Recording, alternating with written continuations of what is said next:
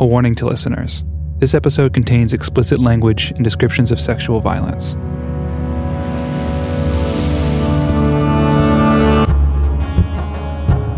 I'm Amy Britton, and this is Canary, an investigative podcast from The Washington Post.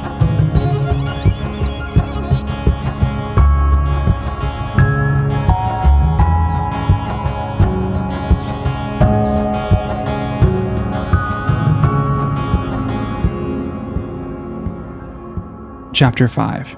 He's hurt my daughter. Hey, Carol, can you hear me? Amy? Yeah. Hey. Are you there? Yeah, I'm here. What's going on? Yeah, I really have been having a hard time just over the past few weeks, just kind of a feeling of feeling more and more overwhelmed and kind of tired and anxious. I was standing in the middle of the newsroom when Carol called me. The tone of her voice was deeply concerning, so I quickly walked into a private room and shut the door. She told me that she had just left a session with her therapist, Felix. They had spent nearly an hour talking about her parents, mostly about how Carol felt upset that they weren't willing to speak with me for this story. I had tried to interview Janet and Jean, but they still weren't willing to talk about Carol's allegations. I guess I really haven't felt very supported by them, and that just brought up a lot of those old feelings that I had about not feeling centered. At the time that he molested me, I don't want to hurt them, and it feels like I can't make it clear to them no matter how much I talk to them about it. This whole thing about the anniversary taking place, and, being in conflict with the story kind of coming out. And I was just haunted by my mother kind of losing her cool when we were talking about her going on the record and her sort of crying out to me, I just don't want my anniversary to be all about you, And that hurt my feelings so bad. And I'm not saying that I'm not going to do the story or that I don't want to do the story, but what would it look like if I went to Amy and said, I've changed my mind, I don't want to do this? And I think that has been preying on my mind, The situation that Carol was describing, this conflict with her family about going on the record, I've seen how difficult that can be.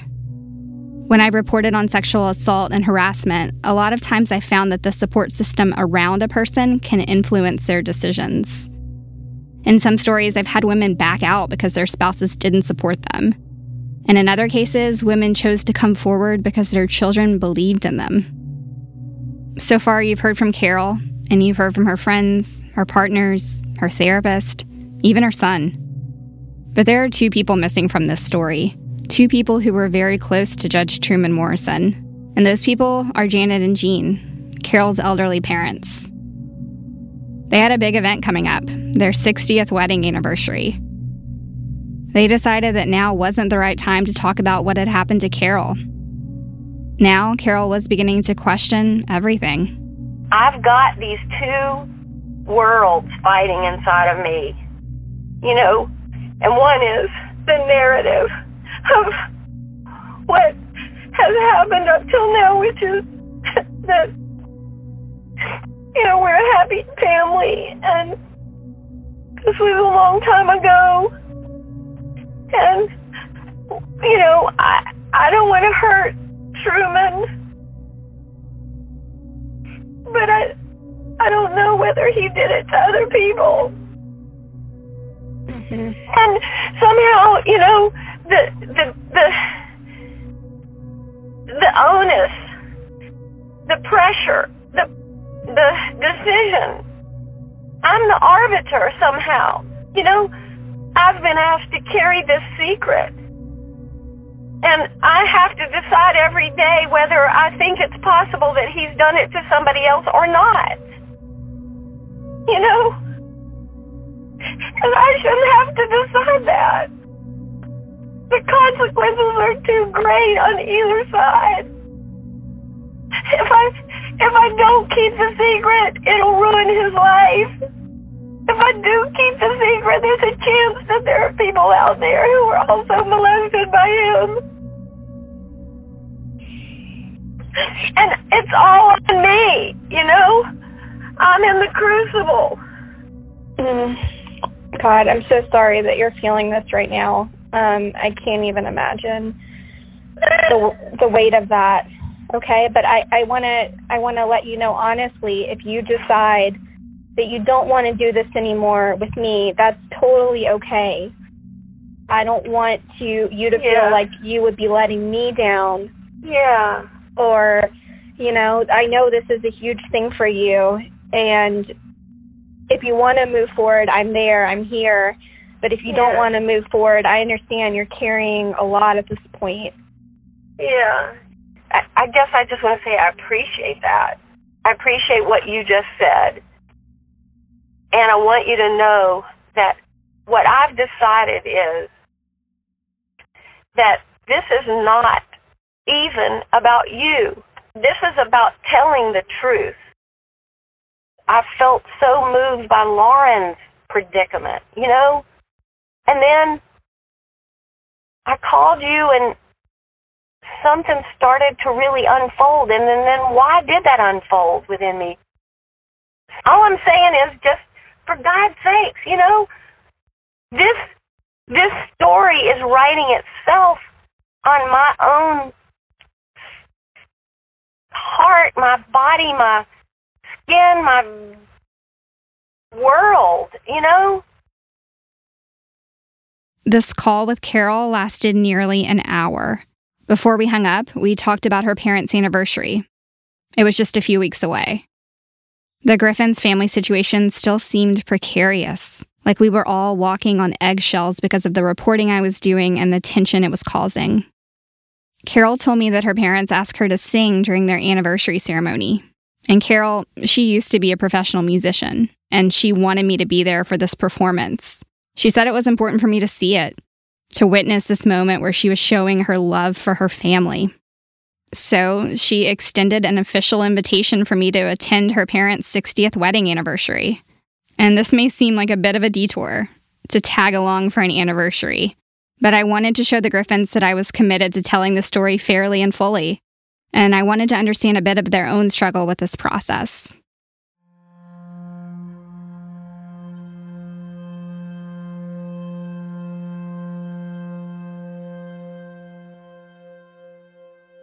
A few weeks after that call, I arrived in Birmingham, and Carol had some good news to share. It was about her parents. There was a change of heart. She told me that sometime after the anniversary, they were planning to sit down with me for an interview, and they were finally willing to talk about what they knew about Truman Morrison.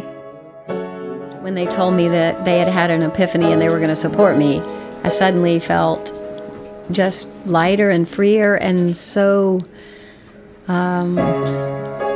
I wanted to do as much as I could to support their anniversary. It was a Sunday morning, and it was just a few hours until the big ceremony. Carol was with Shay and her son Isaac running through a rehearsal of the song she was going to sing. It's called Crossroads by Don McLean. I want to do as much as I can for them. I'm so grateful. You get to doing that. Okay.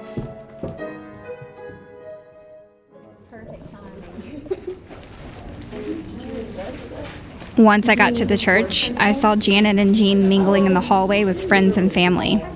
I briefly said hello to them and made my way to the sanctuary. But before the ceremony could even get started, the whole thing went sideways.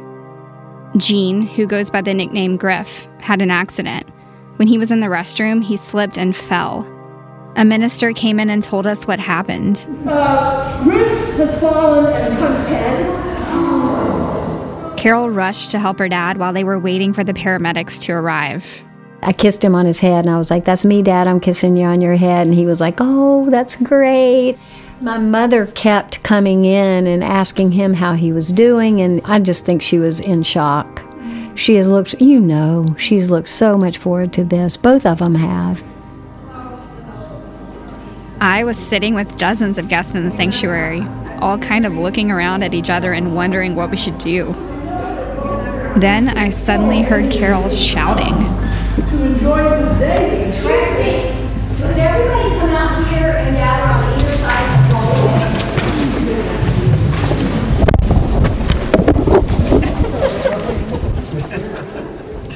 The paramedics had arrived, but Carol didn't want her dad to leave without a proper send-off. She wanted him to hear the song she had planned for the ceremony. So as they were rolling Gene out on the stretcher, she started to sing. I've got nothing on my mind. Nothing to remember. Nothing to forget. And I've got nothing to regret.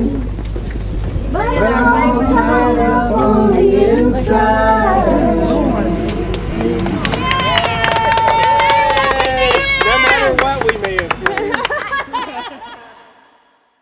Hey there, I'm Dr. Maya Shankar, and I'm a scientist who studies human behavior. Many of us have experienced a moment in our lives that changes everything, that instantly divides our life into a before and an after. On my podcast, A Slight Change of Plans, I talk to people about navigating these moments. Their stories are full of candor and hard-won wisdom. And you'll hear from scientists who teach us how we can be more resilient in the face of change. Listen on the iHeartRadio app, Apple Podcasts, or wherever you get your podcasts. Gene went home from the hospital later that night, and I flew back to D.C., genuinely moved by what I had witnessed. Carol told me that as Gene was recovering, he talked to her about how much that song meant to him. A few months later, Janet and Gene said they were ready to talk to me. He's got hearing aids he needs to put in, and we should have thought of that. Sorry. Well, can you hear me now? Oh yeah, I can hear you. I can talk like that. Okay. I can talk loudly.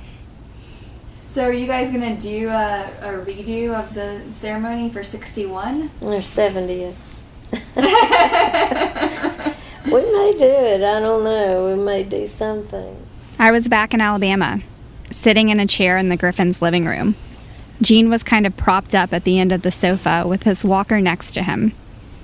Janet was sitting beside him, holding a couple of pages of notes that she prepared for our interview. Okay, so let's start with an easy one. Can you both tell me your names and your age? I'm Eugene L. Griffin, and my age is 85. And I'm Janet Griffin, and my age is 80.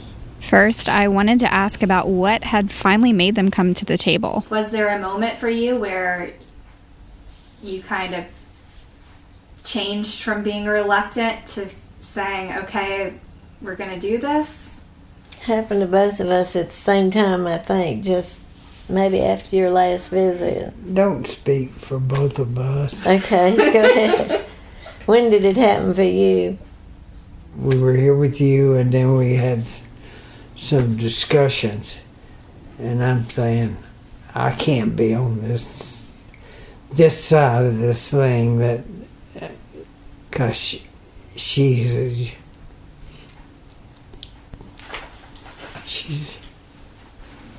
been such a joy.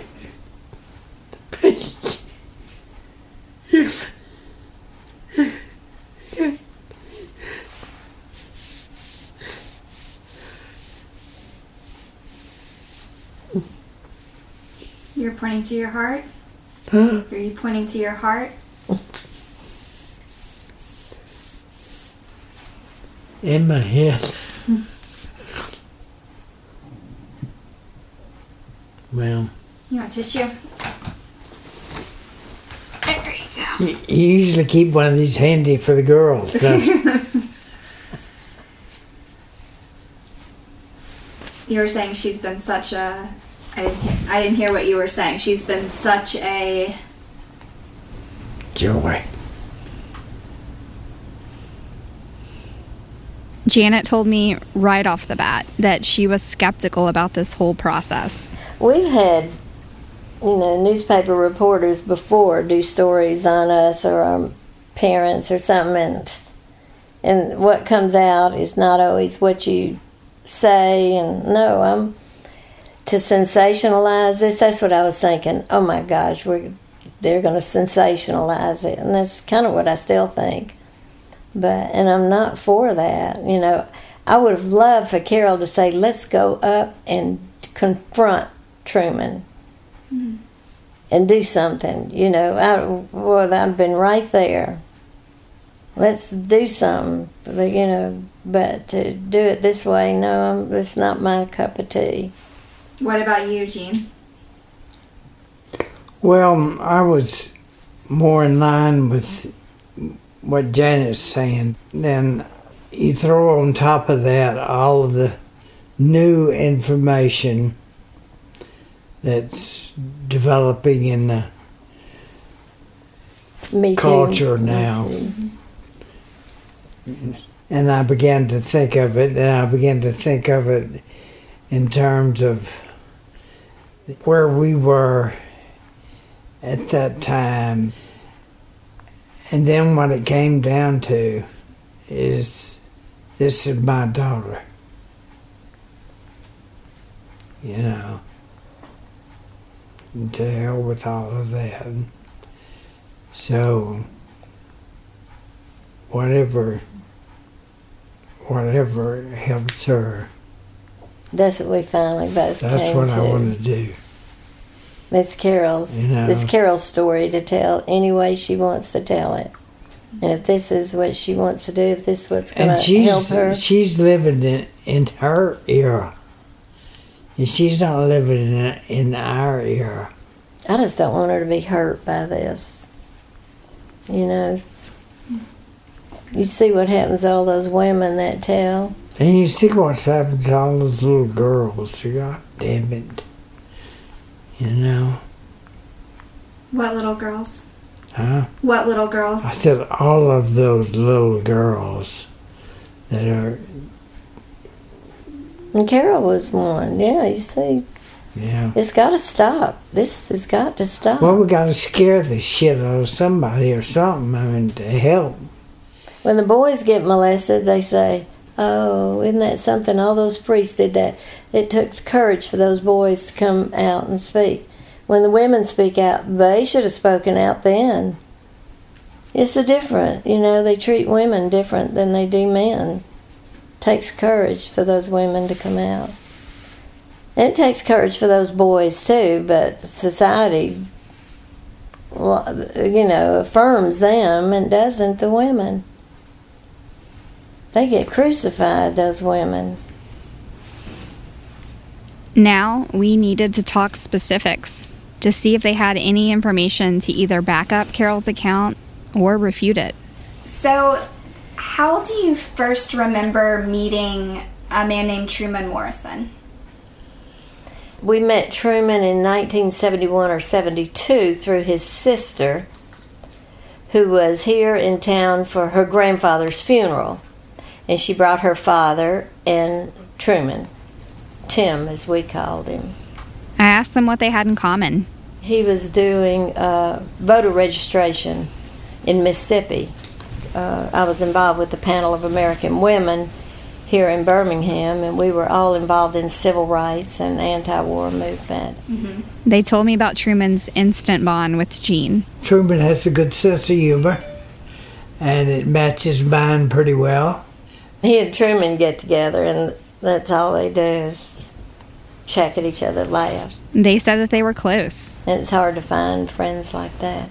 Janet confirmed Carol's account that she had met Truman when she was about 13 years old. She was in the 7th grade. I do know that because it was the 7th grade.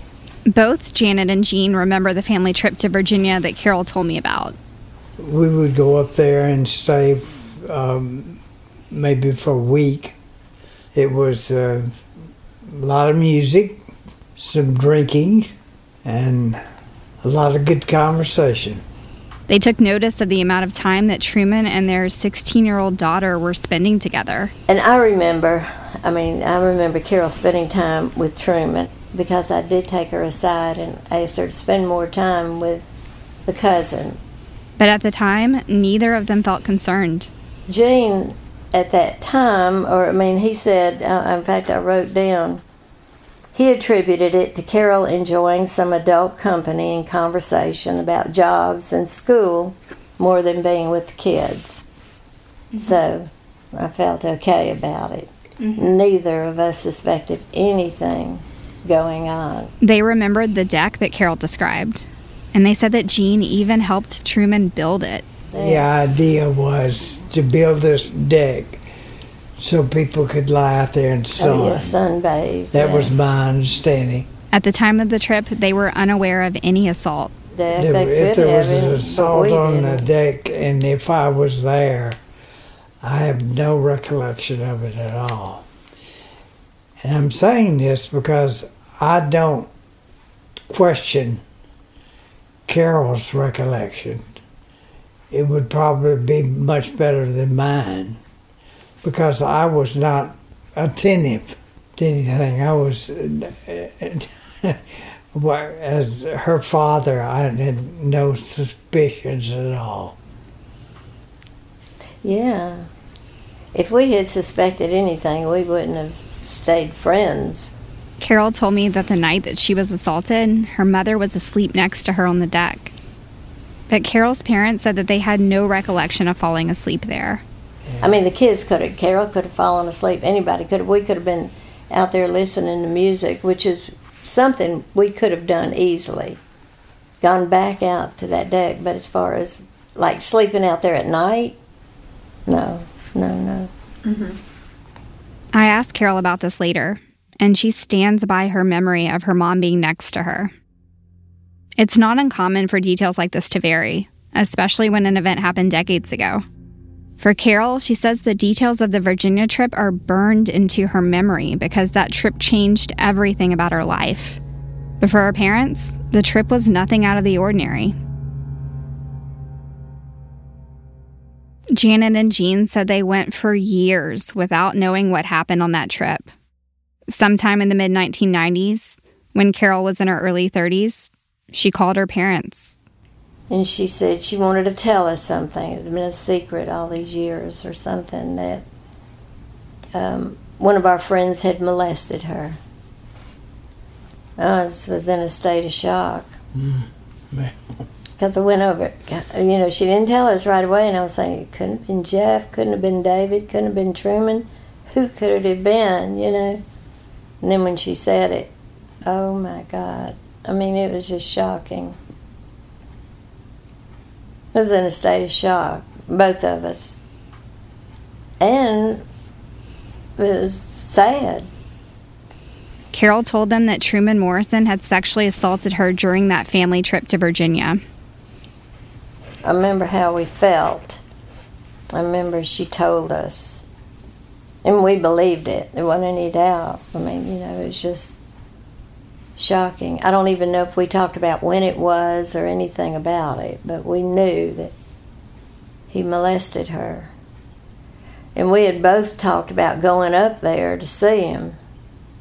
Our mistake was we should have asked Carol to come over and let's talk, but we didn't.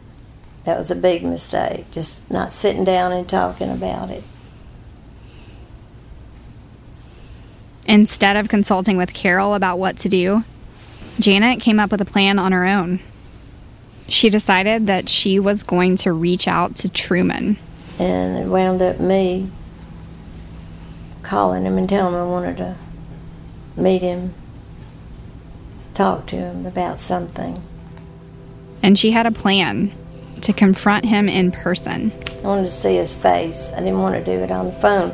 I wanted to see his initial reaction when I told him. So she booked a flight to Washington, D.C. So I let him know when I'd be there, and he met me at the airport. And she said that Judge Morrison agreed to meet her at the airport, right by the gate where she was landing. She remembers this meeting happening soon after that phone call with Carol, sometime in the mid-90s. Judge Morrison would have been about 51 years old. He would have been on the bench for roughly 15 years by then. Carol had mentioned this confrontation to me before. She learned about it shortly after it happened. But now I had the full details from Janet. We met in the airport. I told him Carol had been in counseling for a long time. And I could see his face then. And I said, you molested her, and I don't remember anything except I felt like I saw some remorse. He knew it was the end of his best friend's relationship. He knew it was the end of everything, all our family stuff, everything. When you say... He said, "What can I do?" He did say, "What can I do?" I said, "Apologize, write a letter. I don't know. What can you do?" And do you remember the conversation happening in a public area? No, it seems like it was when I was getting off the plane and he was there. We kind of stood over to the side somewhere. Like, we didn't go and have a cup of coffee or sit down at a table. It was all right there. Probably didn't last 10 minutes. And I knew just by looking. I wanted to be able to look at him, and I didn't want it to be on the phone and do like some of these men do. "Oh, no, it didn't happen." You know, like all the men do now. They all deny it. I wanted to be able to look in his face, and I wanted to see something, and I saw horror or a deep remorse. I mean, I felt like it was really remorse, not that he'd been caught. I didn't feel that way. I felt like it was remorse. I was struck by the dramatic image of this airport confrontation. The idea of a sitting judge going to a public airport to meet a mother accusing him of molesting her daughter. And the idea of him asking repeatedly, "What can I do?" Did he... So I just want to be clear. He didn't deny it. He didn't deny it. He didn't say that it happened, but he didn't deny it.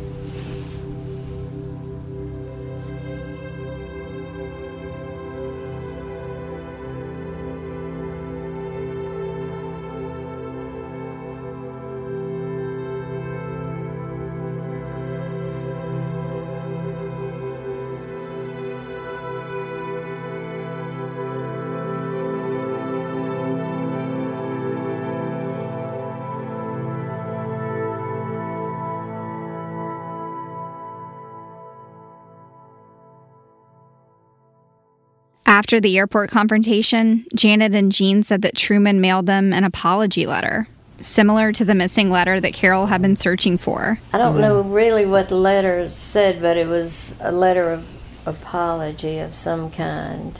Carol's, I can't believe she can't find it. But Janet couldn't find their letter from Truman either. I don't think he'll deny it.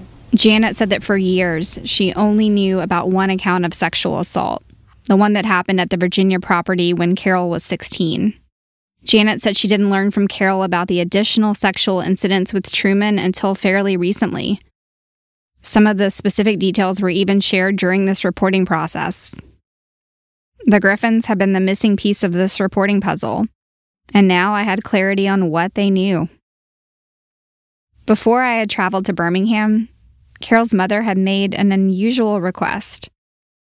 She wanted me to watch this movie, a movie called Dead Man Walking. If you haven't seen it, it was released in 1995. Sean Penn plays the Louisiana man convicted and sentenced to death row for murder and rape. And Susan Sarandon plays the real-life Sister Prejean, a sympathetic nun who fights for him to avoid execution. I've been this close to a murderer before. Not that I know of. What is a nun doing in a place like this? I just want to help him take responsibility for what he did. I had never had anyone ask me to watch a movie before an interview. But Janet said the movie would help me understand a little bit about herself. I know Carol one time said I connect with the perpetrators. I don't. But when I see remorse, then I do feel for the perpetrator as well as the victim. I mean, my dad used to tell me that. I mean, that's just, I forgive easily. And Sister Prejean didn't necessarily forgive him. She just saw him as a human being.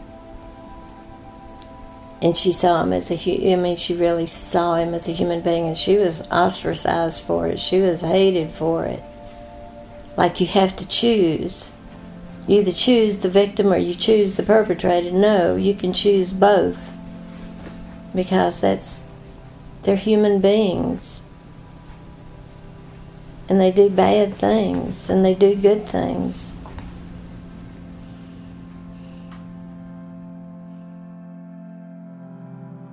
Janet was talking about compassion and kindness given to a man who had been condemned and ostracized. Janet said she was trying to live up to the ideals of Sister Prejean. Janet told me that she had seen remorse on the face of Judge Morrison the day she confronted him decades ago. But she was alone that day. So Carol never saw that remorse, and neither did Jean. That's why this idea of forgiveness, it was messy for the Griffins. It was tangled. It wasn't clear-cut. Have you forgiven Truman? Well, it's complicated.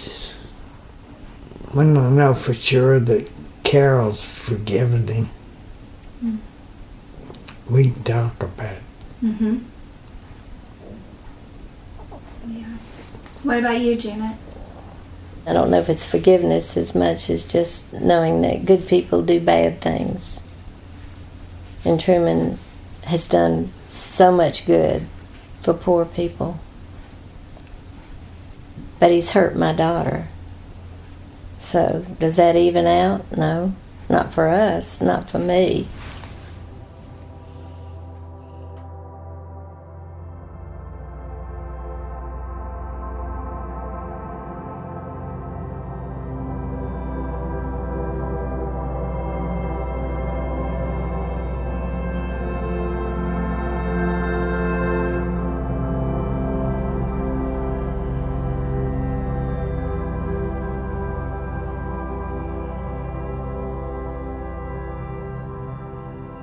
In the next chapter of Canary.